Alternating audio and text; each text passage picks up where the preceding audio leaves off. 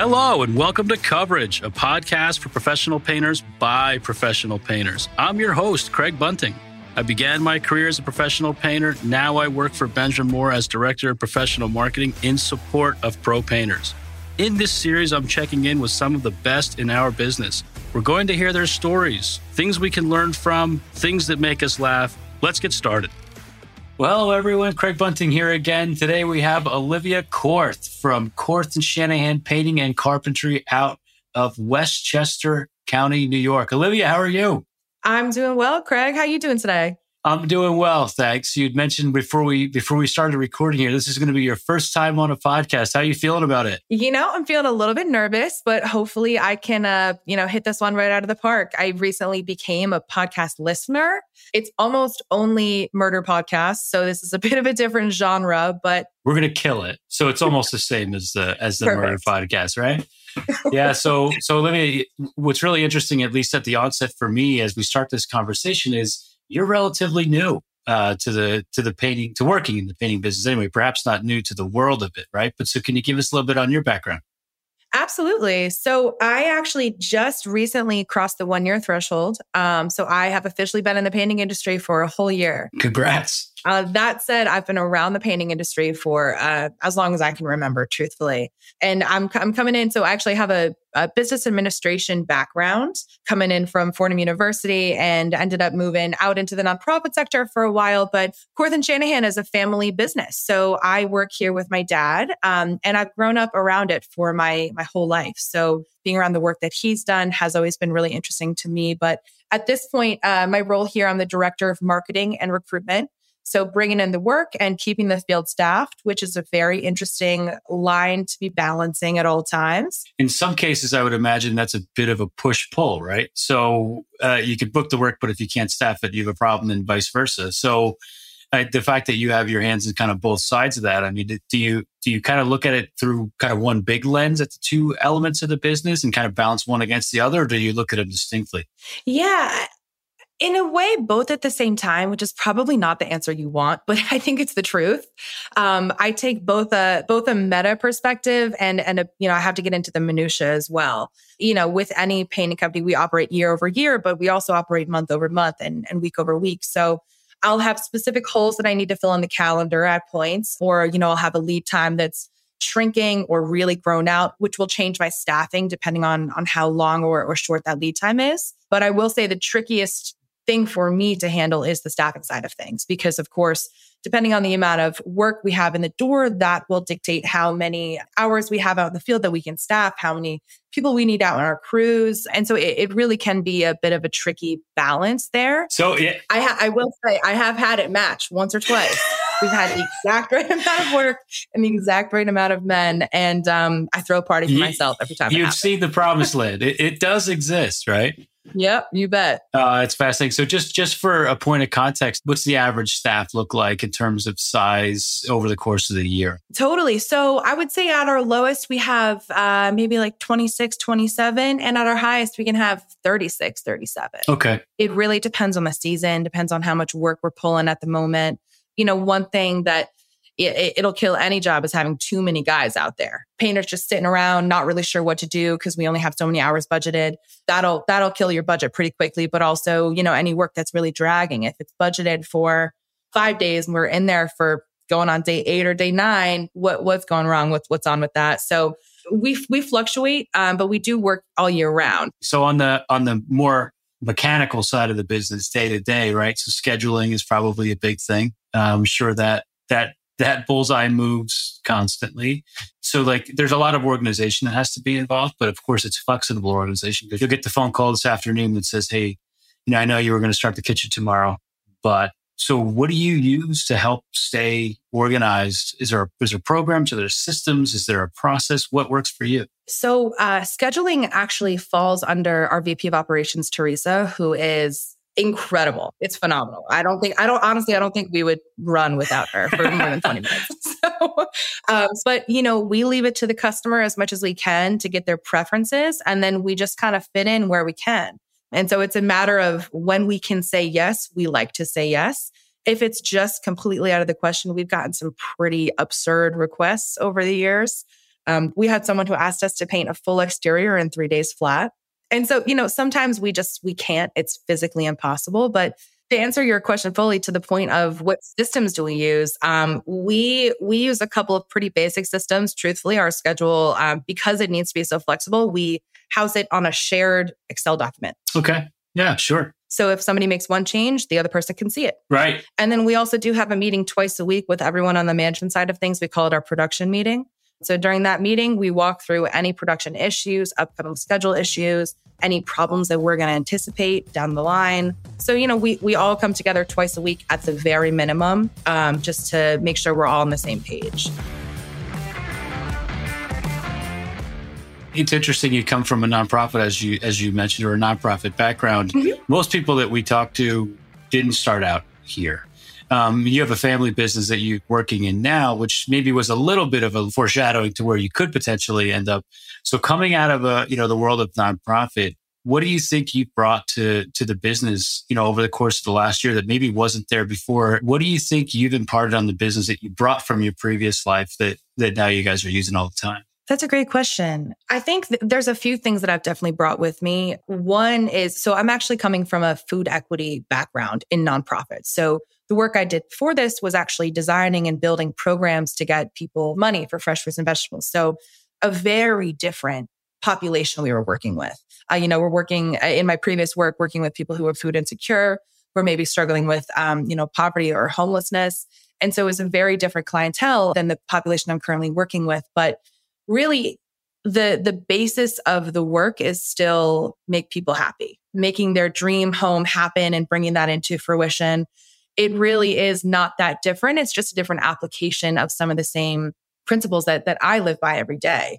One thing that I love about my job is that I get to speak with our customers. When the phone rings, I'm picking it up. And if it's Mrs. Jones and she's upset about something, my job that in that moment is to solve that problem and to make her day a little bit better. It's not to the level of severity as, we're talking in my previous industry with people's hunger. And truthfully, the biggest change for me is just coming into a for-profit industry where we have people who are working for us. They've been working for us for a long time, but if we're not bringing in the work, we can't pay them out their salary as well. So, we have a different mindset where the people who work for Porth and Shanahan full time, they're reliant on the success of the business in the same way that I am for my paycheck too. Want to make sure that the business is healthy, but we have a different mindset of caring for our people. Let me ask you this. I mean, it was a big leap, right? You left a very different career path and then started this one. I mean, granted, you had the family connection, but what was that moment? I mean, that light bulb hit at some point, or lightning bolt, maybe. What was it? I mean, what sent you to the family business? I don't think it was a light bulb, truthfully. I think it was a lot of smaller fireflies that eventually kind of got jarred up, truthfully. I remember the day I graduated college, my dad asked, "So, do you have a job?" And I was like, "Actually, yes, I do, my friend. So sorry, but had I come into this business the day I graduated college, I would have flopped. Honestly, I wasn't ready. I didn't have the right work ethic. I didn't understand the way that businesses operate.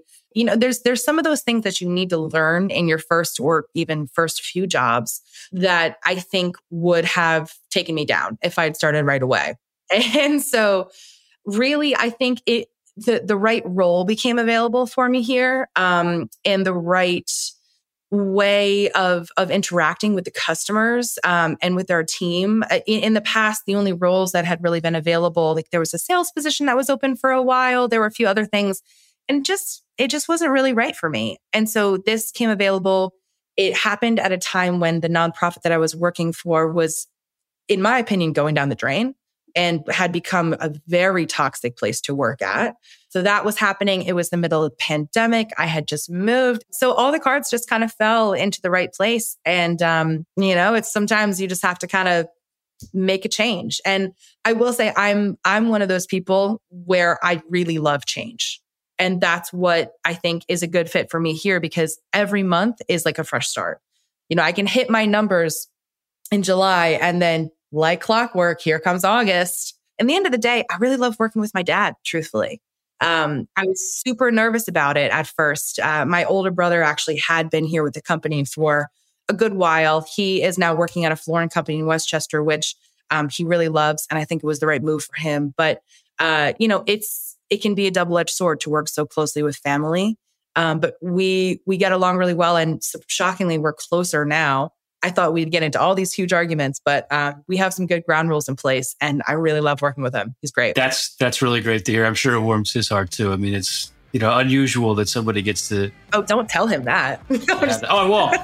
No, it's our secret. It's our secret for sure. No, he knows. You're listening to Benjamin Moore's Coverage, a podcast for professional painters by professional painters. Now let's get back to our interview. I know you're in charge of staffing, and it sounds like keeping people happy in that experience is an absolute foundational element in what you do every day. How do you impart that same mindset, that same thinking really about the experience and keeping people happy on the job sites? Because of course you can't be on all of them. Is there a training protocol? Is it simply we're going to have a conversation and you're going to get it? I mean, how do you do it? That would make my life about 1,000,000 times easier. It's a tricky process. One thing that has been a big focus for us in the past couple of years actually has been our culture. The culture that I have has been the culture of my family, which to some extent is also the culture of this business. But we have people coming in from all different backgrounds, different work experiences, different cultures. And it's a matter of safety and respect is kind of the way that I put it in my own language. We like to do a lot of group stuff. So we'll have a barbecue at the beginning and the end of the summer. Everyone takes some time off around Christmas to be with their families.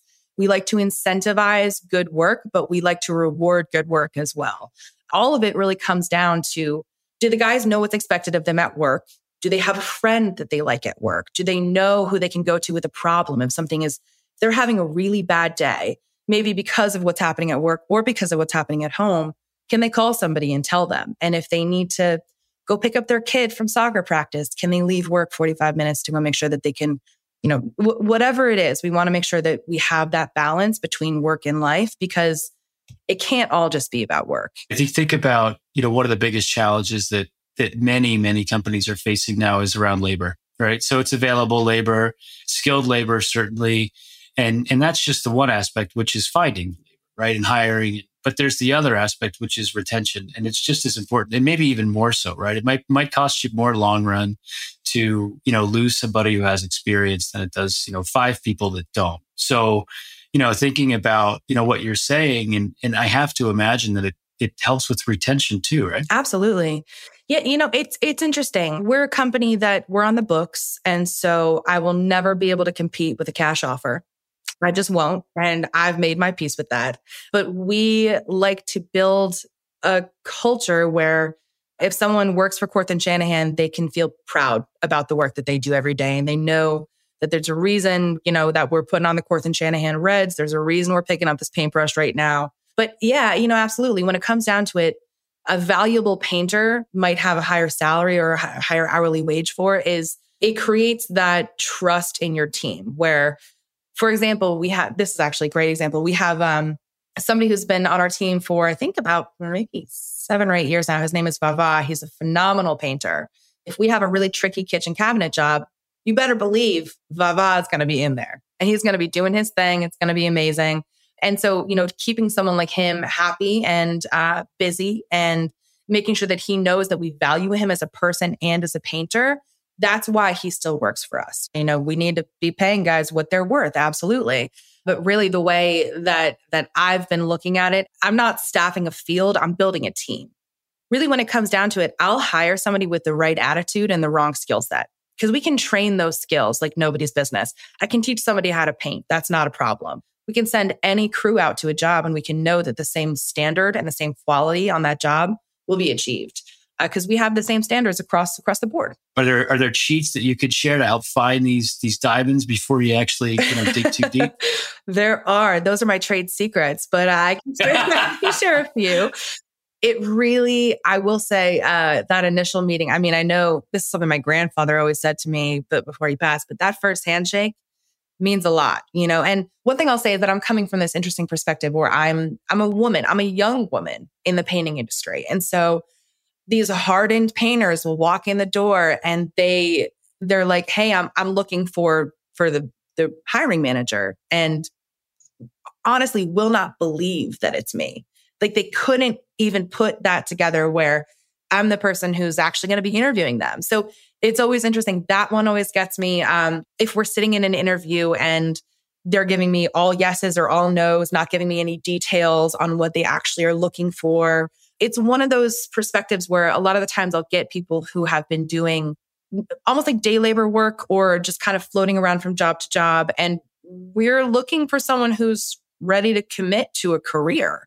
We're looking for someone who's interested in being a part of our team. And so the easiest part of my job is when someone disqualifies themselves, either because of their attitude, something that they said to me that just really didn't sit right. Like I've had people walk in the door and say some seriously racist stuff, seriously sexist stuff, seriously homophobic stuff. And it's something that, you can say that to maybe your friend in that context, but in a job interview, take a second look at yourself. Who are you talking to? How do you want to put yourself out there? So there are some flags like that, which are just baseline, not interested in having this person work for us. And some are a little bit sneakier. We've had some of my favorite ones. So anytime we're looking for a carpenter, we always ask, what kind of tools do you have? If you're a real carpenter, you have your own tools. And my favorite response was, well, I have a hammer and I have nails. Right. Like that was it, period. So I'm sitting there and I was like, all right, man, thank you for your time. I appreciate you coming in. What else do I have to say to you right now? So it's a tricky game out there right now. Have hammer, will travel, huh? I mean, that's pretty much it. Yeah, pretty much. Yeah. I know one of the things that you've talked about is your involvement with the community and community events and things like that. I mean, I think that's something that we've seen go a long way. They're oftentimes community-based businesses, right? More often than not. And, I think having that equity within the community is very, very difficult to put a price on because it is so incredibly valuable. So what kind of events are you involved in? And then how does that help? My dad, Will, he's from Chappaqua, New York, which is right in the heart of Westchester County. My dad is one of 7. When he was a kid, he dressed up in this Halloween parade they have called the Ragamuffin Parade. And so my grandma Mary took her and her 7 kids, dressed them up as the 7 dwarves, and they walked in the parade and they won the contest. So it literally goes back to when my dad was 1 or 2. He's been doing things in his community. He grew up in Westchester. He knows this place. And to some extent, I really do too. So, and it really does kick back for us. It works because we get to support the event. It's a great way to connect with our customers without overstepping our bounds, if that makes sense. Because we can be in their community and connect with them there, but not be knocking on their door asking for painting work. And it's a good way for me to understand the demographics. We have all these little towns in Westchester, and each town is so different from the next. It's like a whole nother country. The way that different towns operate, you need to just know, or you won't be able to effectively market to that town or effectively work in that town. It's almost like villages, right? They sort of operate in their own little entity, and it's unique. It's not something that you find all over the place. As we wrap up, I start thinking about what's the, it's a human business, right? And you're dealing with human beings all day long, and whether it's the good, the bad, or whatever else, you get it. And oftentimes one of those categories is it's humor, right? I mean, there are days when there are incidents where you just have to laugh because totally right. So do you have one that boils to the top as I'm saying that you're like, you know what, this is one that was for the books in the last 12 months? You got one that comes to the tip of your tongue? Are you thinking on the internal side of things, customer facing? Give me the best. Give me the one that it rocked you, that you couldn't believe it. Let's see. Oh, that's so tricky. There's so many of them. Well, okay. So I had an interview one time with a painter. Got it. You can't see me, but I'm using air quotes. So apparently he had been a painter he told me about 20, 25 years.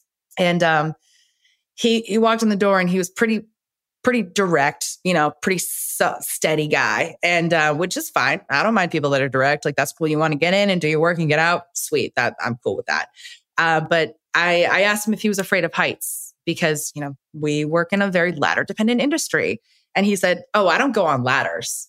And I was like, "Okay, cool, no problem." And then I was like, "Okay, was there anything else that you don't do?" He goes, "Oh, well, I don't tape. I don't prime. I don't sand. I just don't sand. I'm not going to sand anything. Oh, and I'm not going to move the paint cans around." And I was like, "Okay, so actually you just don't want to do any of the painting?" Like, I was like, well, what are you going to do? He was like, "Oh, I can finish the paint. I can do your finishing lines and Venetian plaster." Wow. And so I was just like, "You know what, buddy? I respect the honesty. Thank you for being so upfront. I think you are in the wrong place." But it's just, every once in a while you get someone who just walks in the door and they just kind of take you for a spin, and you're not going to know what happens. Yeah, you took the top 6 job requirements and you missed them all. Exactly. I was like, "Thank you so much for wasting my time. I really appreciate it." That's incredible. Olivia, first of all, I want to say thanks. Thanks for your time. This has been fantastic. You were awesome. It's welcome to the industry. It might be a year late, but I'm glad you're in it. It's pretty amazing.